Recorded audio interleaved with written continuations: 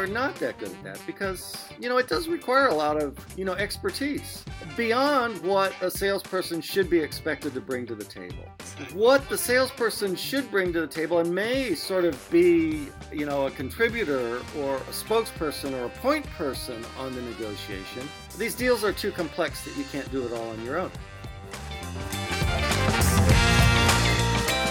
Hi, friends. Welcome to the Sales Enablement Podcast. I'm your host, Andy Paul. That was Bill Sanders. Bill's the vice president at Mobus Inc., and he's also the author of a book titled Creative Conflict, a practical guide for business negotiators. And in this conversation from the archives of the Sales Enablement Podcast, Bill and I are talking about negotiation. And actually, it's more than a negotiation. We talk about creative deal making and why that deal making or negotiation is in reality nothing more than a creative process. We dig into why successful deal makers and negotiators are like creative sellers because they enhance the process by focusing more on what people need from them. We also get into how creative deal makers, again, like creative sellers, strive to expand a deal scope while also pursuing a bigger portion of the pie that's available with the buyer. We also dive into how creative deal makers surface extra value that bring the sides closer together when bargaining alone cannot close that gap. So get all this and much, much more. But before we get to Bill, I want to remind you to subscribe to this podcast wherever you listen to it, iTunes, Spotify, or wherever. So thank you for your help with that. Let's jump into it with Bill. Bill, welcome to the show. Thank you, Andy. It's my pleasure to be here. It's a pleasure to have you here. So tell us a bit about you and what you do. So I've been a negotiating subject matter expert for many years. I got started with the Chet Karas's firm, Karas Effective Negotiating. Most people will know it from either going through the class or having seen the ads in the old airline flight magazines. Yeah, that's where I remember it from. Yep, no surprise there. And I worked there for many, many years, both with Chet and people like Frank Mobus, who was executive VP there. Mm-hmm. And my job, I would occasionally do some seminar presentations, but my main function was to customize content for big customers, important customers of the organization who wanted to have the content tailored or customized to what their actual people do in the workplace. And so in the course of doing that, I interviewed hundreds, if not thousands, of senior VPs, mostly on the sales management side, the purchasing management side, to help them understand how their people negotiate and how we could train them to be better at negotiating. A few years ago, Frank Mobus decided to go out on his own with a negotiating training company that changed the approach somewhat to focus more on creative deal making rather than sort of one-off negotiations where you win and I lose, but more focused on finding value in the negotiating process, making a deal that works better for both sides, and better enabling long-term relationships that are mutually beneficial for both parties going forward. Mm-hmm. And so Frank started that company. Unfortunately, something tragic happened with Frank. Yes.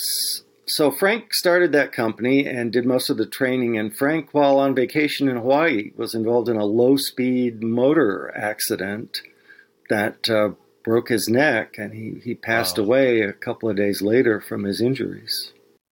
That's like, as someone who spent a lot of time in Maui, that was kind of sobering to read that. You've written this book, Frank's the co-author, Creative Conflict, a practical guide for business negotiators.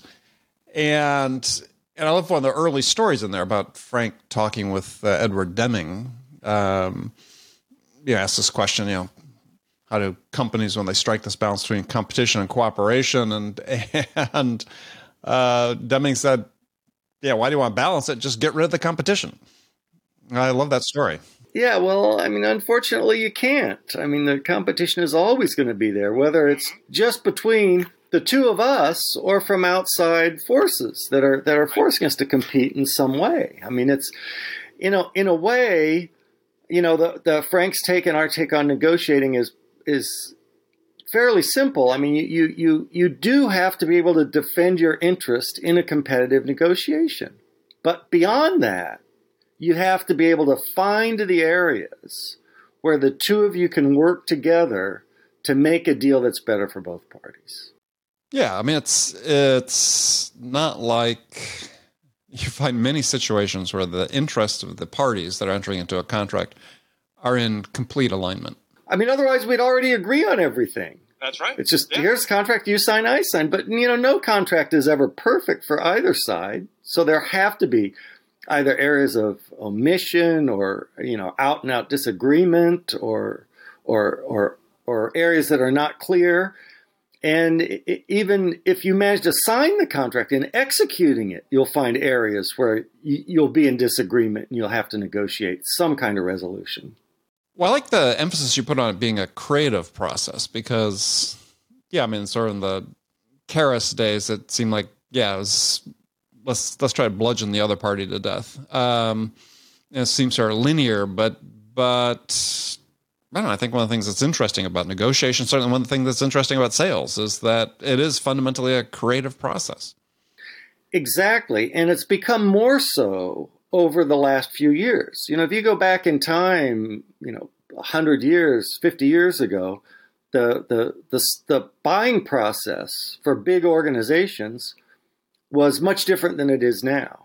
And and a lot of this book, a lot of the Karras philosophy came from being on the buying side of negotiating. And there, if you were a big organization and the volume was certainly important to a supplier, you could try and bludgeon them into the best deal for yourself. And that was a lot of the focus. Get the lowest price we can pay for quantity X.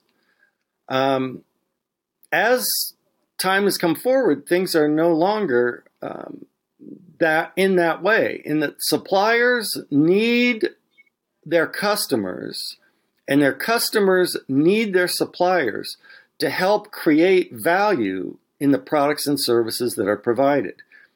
If they don't work together, you'll lose out to somebody else who can work together with you. And it's interesting that the buying organizations have become much more sophisticated in the last 30, 40, 50 years. Right. So much more that they understand the buying process and how it can serve them, I think, better than the selling organizations understand the buying process and try to force it into some sort of sales process idea, which they've probably held for 50, 60 or 100 years.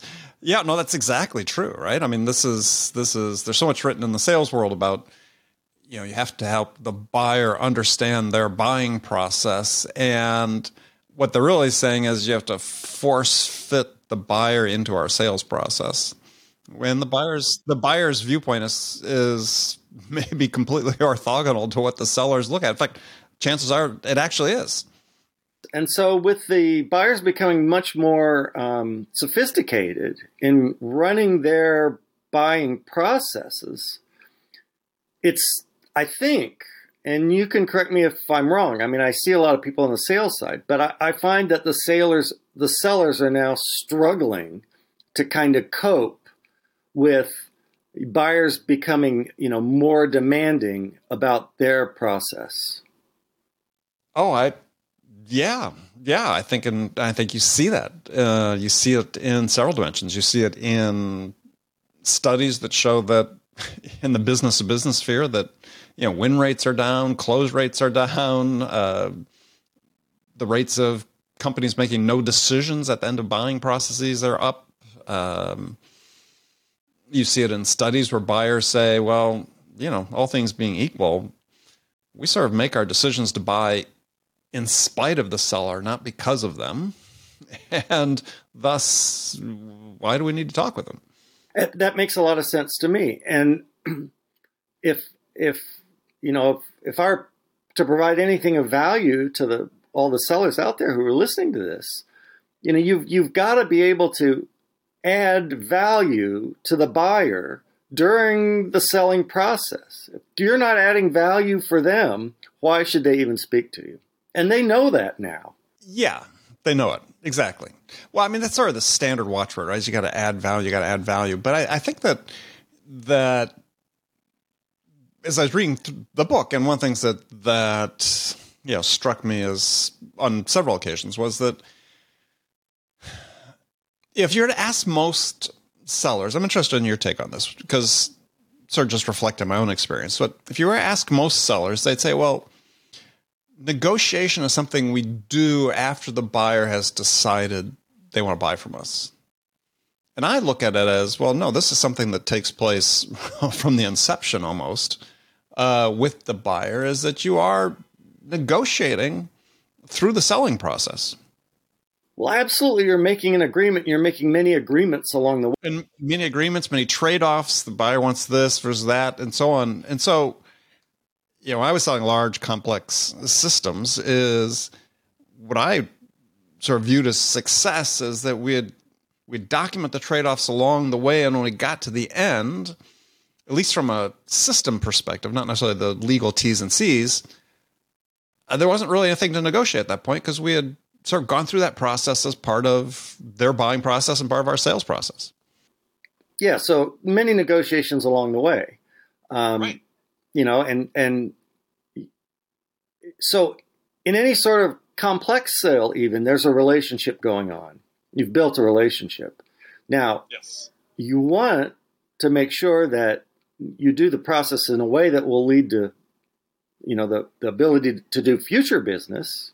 Exactly. And in order to do that, sellers have to really understand and respect the real needs, the organizational needs, the personal needs of the people in the buying position. I mean, it's if and oddly enough, most buying organizations and most chief procurement officers, they sort of understand how the process is going and what has to happen for them to make successful buys. I'm not sure that sellers are sort of up to speed on how the process has to work because it's two sides of the same coin. And you can't bludgeon hole their buying process into your sales process. And if salespeople are all about, getting the signature on the PO by the end of the quarter, something is not going to work out right. Yeah. Still a hard lesson for many sellers to learn. It's and you talk about this in the book because you cite Adam Grant and his his book Give and Take and his definition of givers, takers, and matchers. As you say, creative negotiators are focused more on what the buyer needs from them as opposed to, hey, I need this order this week. That's right. If you want to make a good deal, you've got to understand what the other person wants, what they say they need, what they really need. And the strength in, I think, being a good salesperson is being able to figure out what their real needs are so that you can match them in a way that satisfies, what they really need in the deal. And it's funny, a lot of even buying organizations come to the table with, very specific lists of what they need, but they're asking for the expertise of the salespeople to help them, refine and ferret out and make their needs and want list better so they can make a better buy for the organization. Right. It's an opportunity for the salesperson to really do an outstanding job and build their business and their account and become closer with their customer that sometimes goes wanting because they're just more focused on getting the order in by the end of the quarter. Yeah, and that whole issue in terms of, then you're really exposing your motivations to the buyer in terms of what you're really there for. You may have started off the whole connection or relationship with them by saying, hey, we're here to help. We're here to help you understand what the problem is, how we can help you solve it. And oh, by the way, can you sign the order by Friday? So you make promises and little agreements along the way, which you may not be living up to under the pressure that's imposed by your organization. Now, what's going to happen, and I think we're seeing it, is if the salespeople aren't providing value by providing good information and expertise to help the buyers make smarter decisions, they'll just bypass them. They'll find ways to buy online or to buy from other organizations who have a different selling philosophy. And you'll just end up out of the loop. Because the buyers, most people don't understand that buyers they don't have time on their hands. They're very busy people. They do a lot of transactions. They negotiate a lot of deals. They've got an in-basket that's very full. And if you're not helping them with their job, they'll just cut you out. Yeah. Yeah. I wrote about this in my first book. If they're not earning a return on the time and attention they invest in you, you're not going to get more time. Yeah. So how can salespeople negotiate better? How can they negotiate more creatively? I think it starts by having a better understanding of the people you're selling to, their jobs, what their jobs are, what their responsibilities are. And that goes before even looking at any deal itself. But then when you start looking at the deal, how can you explain things to them in a way that helps them understand the values that you're bringing, which might involve, stories, examples. And it's not necessarily this feature does this and it's the greatest thing since sliced bread. Yeah, well, I think that the perspective, and this is why I like using the word deal making, because this is, sellers really need to have that perspective in mind. Is they're not closing an order; they're making a deal. Yeah, and that deal making starts, as I said, very, very close to the beginning of your initial interactions with the buyer. You start setting the stage and you're creating this vision of what this vision of what ultimately create a vision of success for the buyer. And that encompasses really what the deal is, at least in my mind, is how I've used it. And that's what you're working toward. Correct. And then there are a lot of details along the way and a lot of unspoken and undiscovered details that can help make a better deal, which is sort of the main theme of creative conflict, which is that the best deals will happen when you don't rush to closure, when you allow the conflict that exists between one side and the other to sit there and foment and to surface the possible questions or little solutions that can lead to making it a better deal. Because in any deal, there's all kinds of trade-offs. There's things that you can do for me that cost you very little, but that I value highly. At the same time, right, there's things I can do for you that cost me next to nothing, but that you value highly. And when we can figure out what those things are and trade them off one against each other, we can come out with a bigger and better deal. Yeah, there was an article published, I don't know, maybe 10 years or so ago in the Harvard Business Review about like a similar concept. I think it's called tie-breaking selling, which was, when you're in a tight competition, what are those things that don't cost you a lot but have outsized value to the buyer? And being able to identify those can, help move a deal forward. Exactly, but it's a creative endeavor to identify those, because sometimes the buyer doesn't even know what those are. Yeah, absolutely. That's why you said you have to be creative and keep surfacing them throughout. That's why, I just never understand. Well, I understand, but I mean, you'd think by now people would stop doing is people want to rush to what they think is a negotiation with the buying organization or the procurement organization when they miss the opportunity to do a lot of negotiation with economic buyers or the people actually using the product before it gets to procurement. Even the procurement people as well. Sure. There's a lot of opportunity to do a better job of agreement making, which will just make the next agreement much easier. Now, it's in a way, it's sort of understandable because negotiation is something that most people really don't enjoy. When it gets tense and the conflict is present and it's palpable, there are a lot of people who are conflict averse, and there are a lot of salespeople who are conflict averse.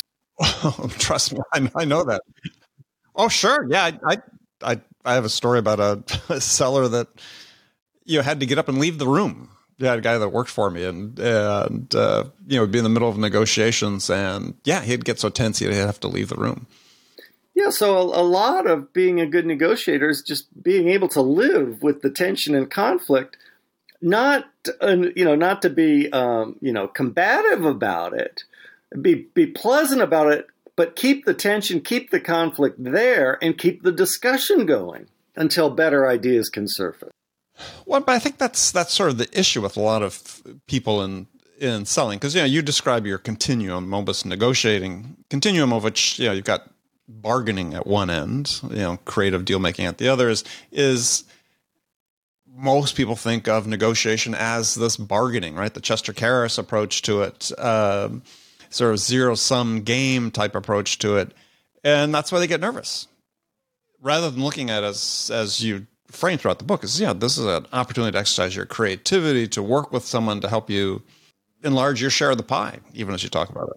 That's right, Ned, but you can't discount the hard bargaining tactics, because they're going to show up. And you need to understand them, and you need to be able to deal with them. You might even have to be able to use some yourself, because you got to start somewhere. You can't move sort of along the continuum from hard bargaining to creative deal making to maybe relationship building. Right. And you can't just jump to relationship building. I mean, if you've got no history of trust between the two parties, why should you trust me? Why should I trust you? We can't sort of act in that way. We have to work up to that point. So hard bargaining makes a lot of sense when either you don't know a lot about the room that the other person might have to negotiate, how much padding is in their proposal. You don't know a lot about, if they will really do what they say they will do. You got to work up to that. Oh, absolutely. I mean, sure. It's like in sales, you have to build a certain amount of trust and credibility, get to that, relationship stage as you talk about. I don't know that you necessarily always have to have hard bargaining as a part of that. Doesn't mean that you don't have things that you just can't move on, that you will negotiate hard on, for sure. Well, and when I say hard bargaining, it doesn't have to be, it doesn't have to be actually hard. It can just be anything that keeps you from making an agreement. It can just be, well, we're going to have to take this under advisement. I'm going to have to meet with some people and talk about it. I mean, it's not hard, competitive, rude, or threatening. It's just keeping the disagreement alive. Well, and I think that one of the things that you, as I interpret what you're writing about in the book, is that, and I certainly agree with this, is that too often people want to push sources of conflict down the road in sales.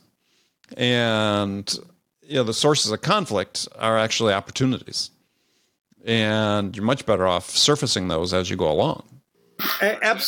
Yeah, absolutely. In fact, one of a big buying organization that we've worked for kind of discovered that along the way, that it doesn't make any sense to go days and weeks hammering through this $20 million contract when we didn't address something that's going to, end up blowing up the process in the end. Get right to those conflicts. Those are sources of opportunity. Well, sources of opportunity, they're also opportunities to continue to qualify the opportunity itself. Because you may encounter some of those along the line that just are non-starters for you.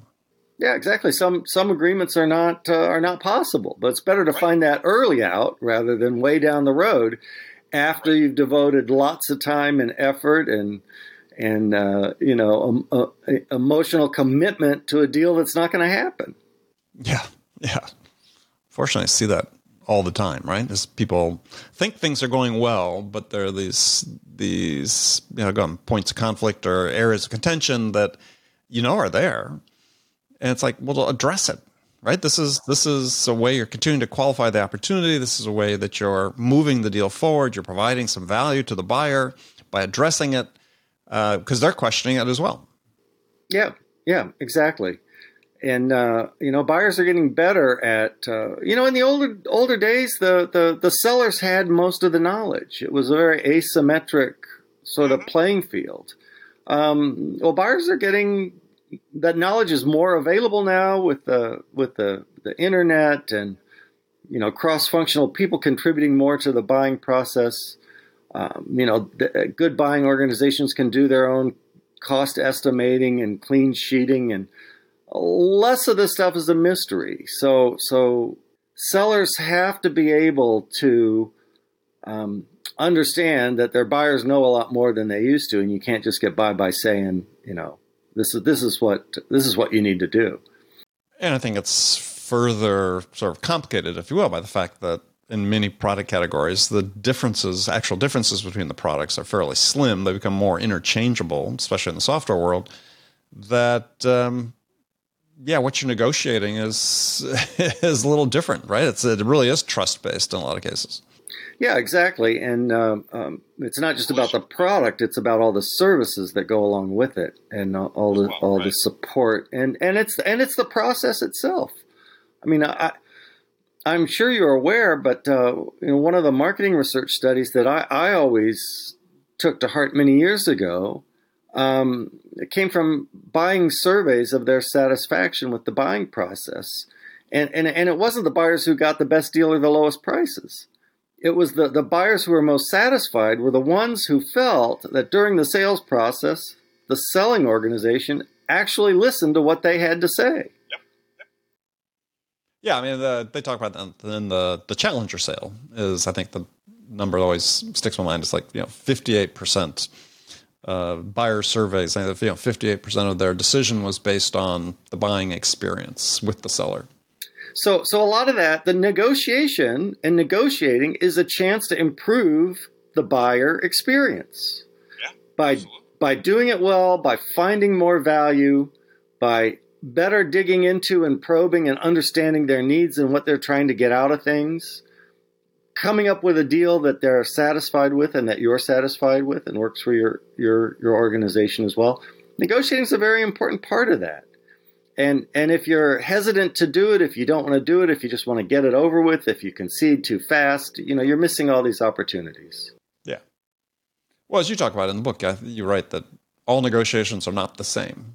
And same point I make about sales is, no two sales situations are identical.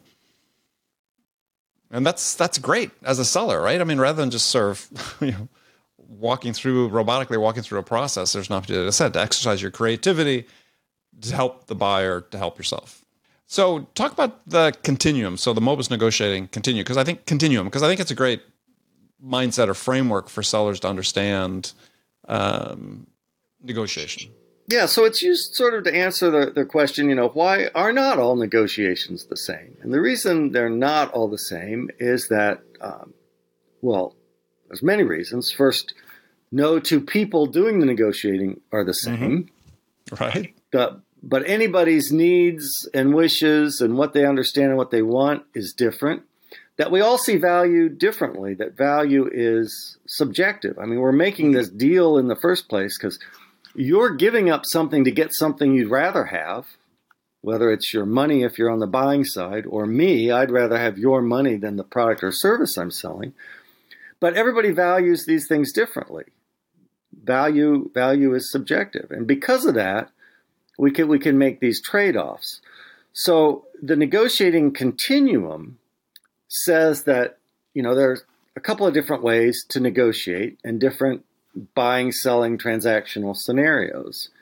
And the first is hard bargaining, typified by, say, haggling at a bazaar, or even the way, we used to buy cars at a car dealership here. You'd go in and you'd argue over pricing, and any other terms or conditions or added features, but it'd be very much a zero-sum game, hard bargaining. Anything I win comes out of your pocket and vice versa. Well, that sits at one end of the continuum. That's at one end of the continuum. And it doesn't hurt to start there if you don't know who you're dealing with. I mean, why would you not start there? Right. But in almost every situation, there's an opportunity to make a better deal for both parties. And here we get into what we call creative bargaining, where you can make trade-offs. And I'm not just talking about like split the difference compromises, but you can actually trade value for value to make a better deal for both parties. That's That's the continuing bargaining, the creative deal making part of the continuum. And on the continuum, as you move farther to the right, you can use the negotiating process to build better and stronger relationships, to make doing business in the future easier and better for both sides. We say that in hard bargaining, it's really all about one issue, like the price. In creative deal making, it's about the overall deal. Mm-hmm. And in relationship building, it's not necessarily about this deal. It's about past deals and future deals and everything we'll do together as in a mutually beneficial relationship. And you have to negotiate differently in those different areas. Yeah. So how's it differ, let's say, between the relationship versus the creative deal making? Well, in the creative deal making, you're still focused on this deal. I mean, this deal is the be all and end all, but you want to make it as valuable to you and your organization as you can, while at the same time providing as much value and making it as valuable to the other organization as you can. In relationships, you have to somehow be a little kinder, a little gentler in the process, where maybe you have to work harder to develop trust. You have to be willing to take a hit sometimes because the relationship is more important than this deal.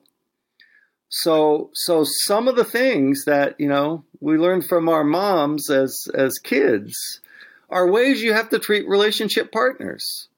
Look, okay, I'll take the hit on this one, but you owe me one, Andy, right? You have to be willing to take turns. You have to sometimes not take the big piece of the pie. And what happens in relationships is, whether they do it formally or not, both sides kind of keep score. And if you find that in a long-term relationship, if you keep getting the short end of the stick, you'll eventually work to get even or to get out. Well, and so do you pass through, it seems to me like that you really sort of pass through creative deal making on the continuum to get to the relationship building, though. Yeah, you probably do. It's not a requirement that you do. I mean, sometimes two people can come together that you mutually see my needs and you're committed to taking care of my needs as I am for you. And right off the bat, you can sort of negotiate in a relationship mode. But I wouldn't say you should trust that until you see some sort of history and have some sort of proof that there's actual trust. See, you can only negotiate in this way when I believe that you've got my back and you're looking out for my best interest as well as your own. Well, and I think one of the ways you demonstrate that is through creative deal making, because what you're doing, and you talk about this in the book, is you use the term, you grow the value pie for everybody, right? That we're all sharing, is creating value for the buyer. And that to me is, a huge trust building, right? Is that step along the way. And having done that, then that is a foundation on which to keep building the relationship. Yeah, very, very much so. And people say that this can't happen. And a lot of times it does end up happening at, higher levels in the organization. People will say, hey, I'm a low-level salesperson. I can't commit to do this kind of thing, which the customer would really benefit from. I got to go through my boss and my boss's boss. And people, same thing on the buyer's end. Well, we can't do this for the seller. We got a very strict requirement limits, and this is all we can do. And how can we do a creative deal? We've got to fit everything into the specifics we've outlined here. And sometimes these things do happen at higher levels, but I'd say it's always worth the time to explore them. So I've got a question for you. This is sort of a philosophical question. Correct me if I'm wrong, but maybe my experience has been we've got this, we go through this creative deal making, which is really happening in sort of the pre-sales environment by and large. And before the customer has even made their final selection of a vendor. And when they've done that, when they've made that final selection, and then if you've done, like I said, the creative deal making, you've sort of on the system part, then you've got these sort of the legal T's and C's and so on.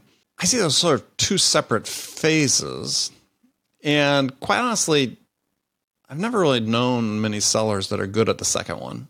And I was wondering what your thought is, because I've been in a number of startups, selling very complex technical stuff. And, we didn't require the sellers to do that work. We had, contract negotiators to, once the vendor had made their selection and we had done all the trade-offs and the creative deal making around what we were actually selling, then for the business T's and C's, we brought in contract negotiations, because it took the sellers, we didn't, turn them into sort of this oppositional bargaining position, because they had a relationship to maintain. Yeah, I think you're correct on that. And lots of times, for some organizations, the salespeople do sort of end up being the point man on that, but it's their legal organization in the background saying, no, they've got to agree to this. They got to sign off on this. We can't accept this that they're saying. And it can become very adversarial. So, right. Yeah, and salespeople are not that good at that because, it does require a lot of, expertise beyond what a salesperson should be expected to bring to the table. Exactly. What the salesperson should bring to the table and may sort of be, a contributor or a spokesperson or a point person on the negotiation. These deals are too complex that you can't do it all on your own. What you have to be able to do, though, is negotiate well with your side as well as the other side, and you have to be able to provide the ammunition to their lead negotiator to negotiate with their other people. And it's a challenge. But again, you've got to be creative in all sort of areas that this is going on. Yeah, no, I asked the question just because I urge organizations as one of the best hires they can make. Again, especially if you're selling things on the more complex side. It's just, when you get to that point where the selection has been made and you've, like I said, done the deal making, you hand off that final, T's and C's negotiations that can become more adversarial to people who are pros at it. And I found you get your salespeople staying focused on the relationship and staying focused on the next deal and not getting bogged down in the details, because once they've already been told they're going to win the deal by the vendor, and then they get into this detailed, I said, T's and C's negotiation. Yeah, sellers that have a real conflict. Yeah, exactly. And it's people's jobs, legal, lawyers, commercial interest people to work out those details.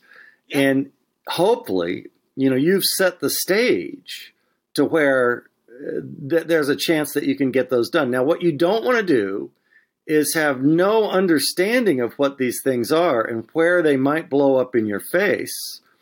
So you lead everything down a road to where it's impossible for your legal and T&C people to consummate the deal.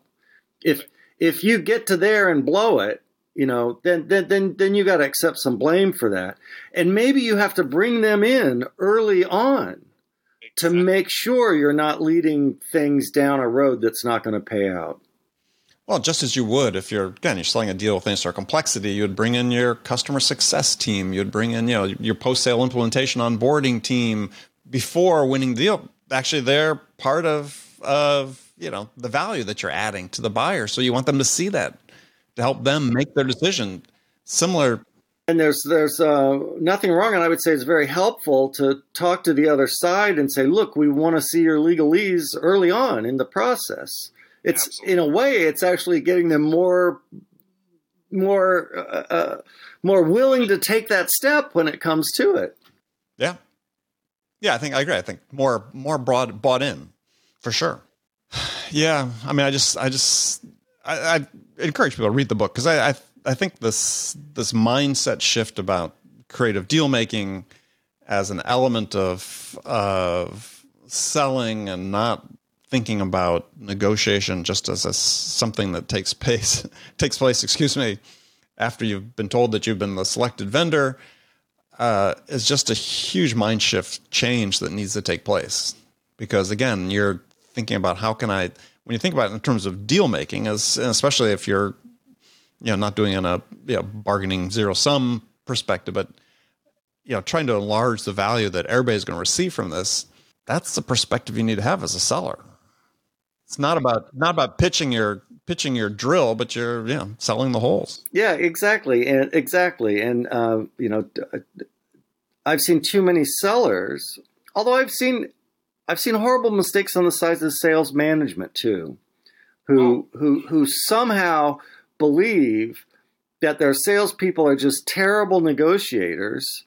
And if they buy them a book or if they put them through a negotiating course, all of a sudden they'll make more deals at higher margin and they'll close more deals. And so they're sort of looking for some kind of magic bullet, and they turn to sales training because what they really are saying is they have no faith in their people. And we can give them something real easy and quick, and all of a sudden they'll be top performers.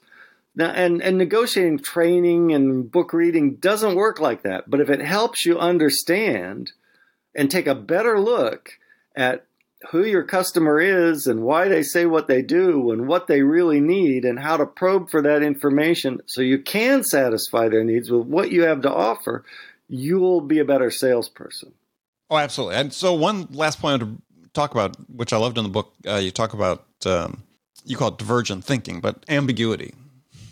Because this is so hard for sellers increasingly these days. They're sort of pre-programmed to say, look, buyers all have similar needs. They're going to react this way to certain stimuli and so on.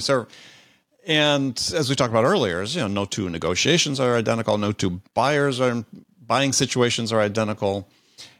There's no predetermined outcome. You have to have a pretty high tolerance for ambiguity, and that's desirable when it comes to negotiation. Exactly. You have to be able to live in this possibly tension-filled or at least conflicted or disagreement area where you really don't know a lot about what's going on. And it's the people that become the best negotiators are sort of the ones who are the most curious by nature and the ones who are most willing to dive deeper and deeper and deeper until they finally hit the source of the problem. And right, until they understand. Because sometimes, a lot of times we walk in thinking we understand, and we don't realize we have no idea whatsoever what's going on here. And you got to be willing to dig and dig and dig until you really get at the issues. Yeah, I think that's right. That's what sets people apart, is to take the curiosity and be willing to go beyond what you think you know to true understanding. And if you get there, then you're in a position to really start helping the buyer. Exactly. And believe me, if you can help buyers, because their job is difficult, if you can help buyers be better at their job, they'll trust you more, and you'll get more work, and you'll do more business with them. Absolutely. Absolutely. Well, Bill, we've run out of time, but thank you so much for joining me.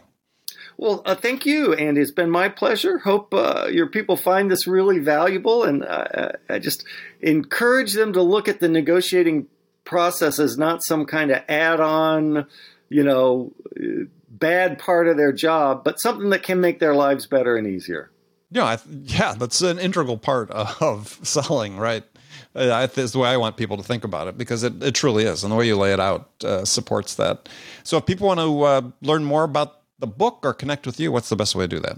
Well, the book is published by Harvard Business Review Press. They can find out more at that site, or it's available on Amazon as well.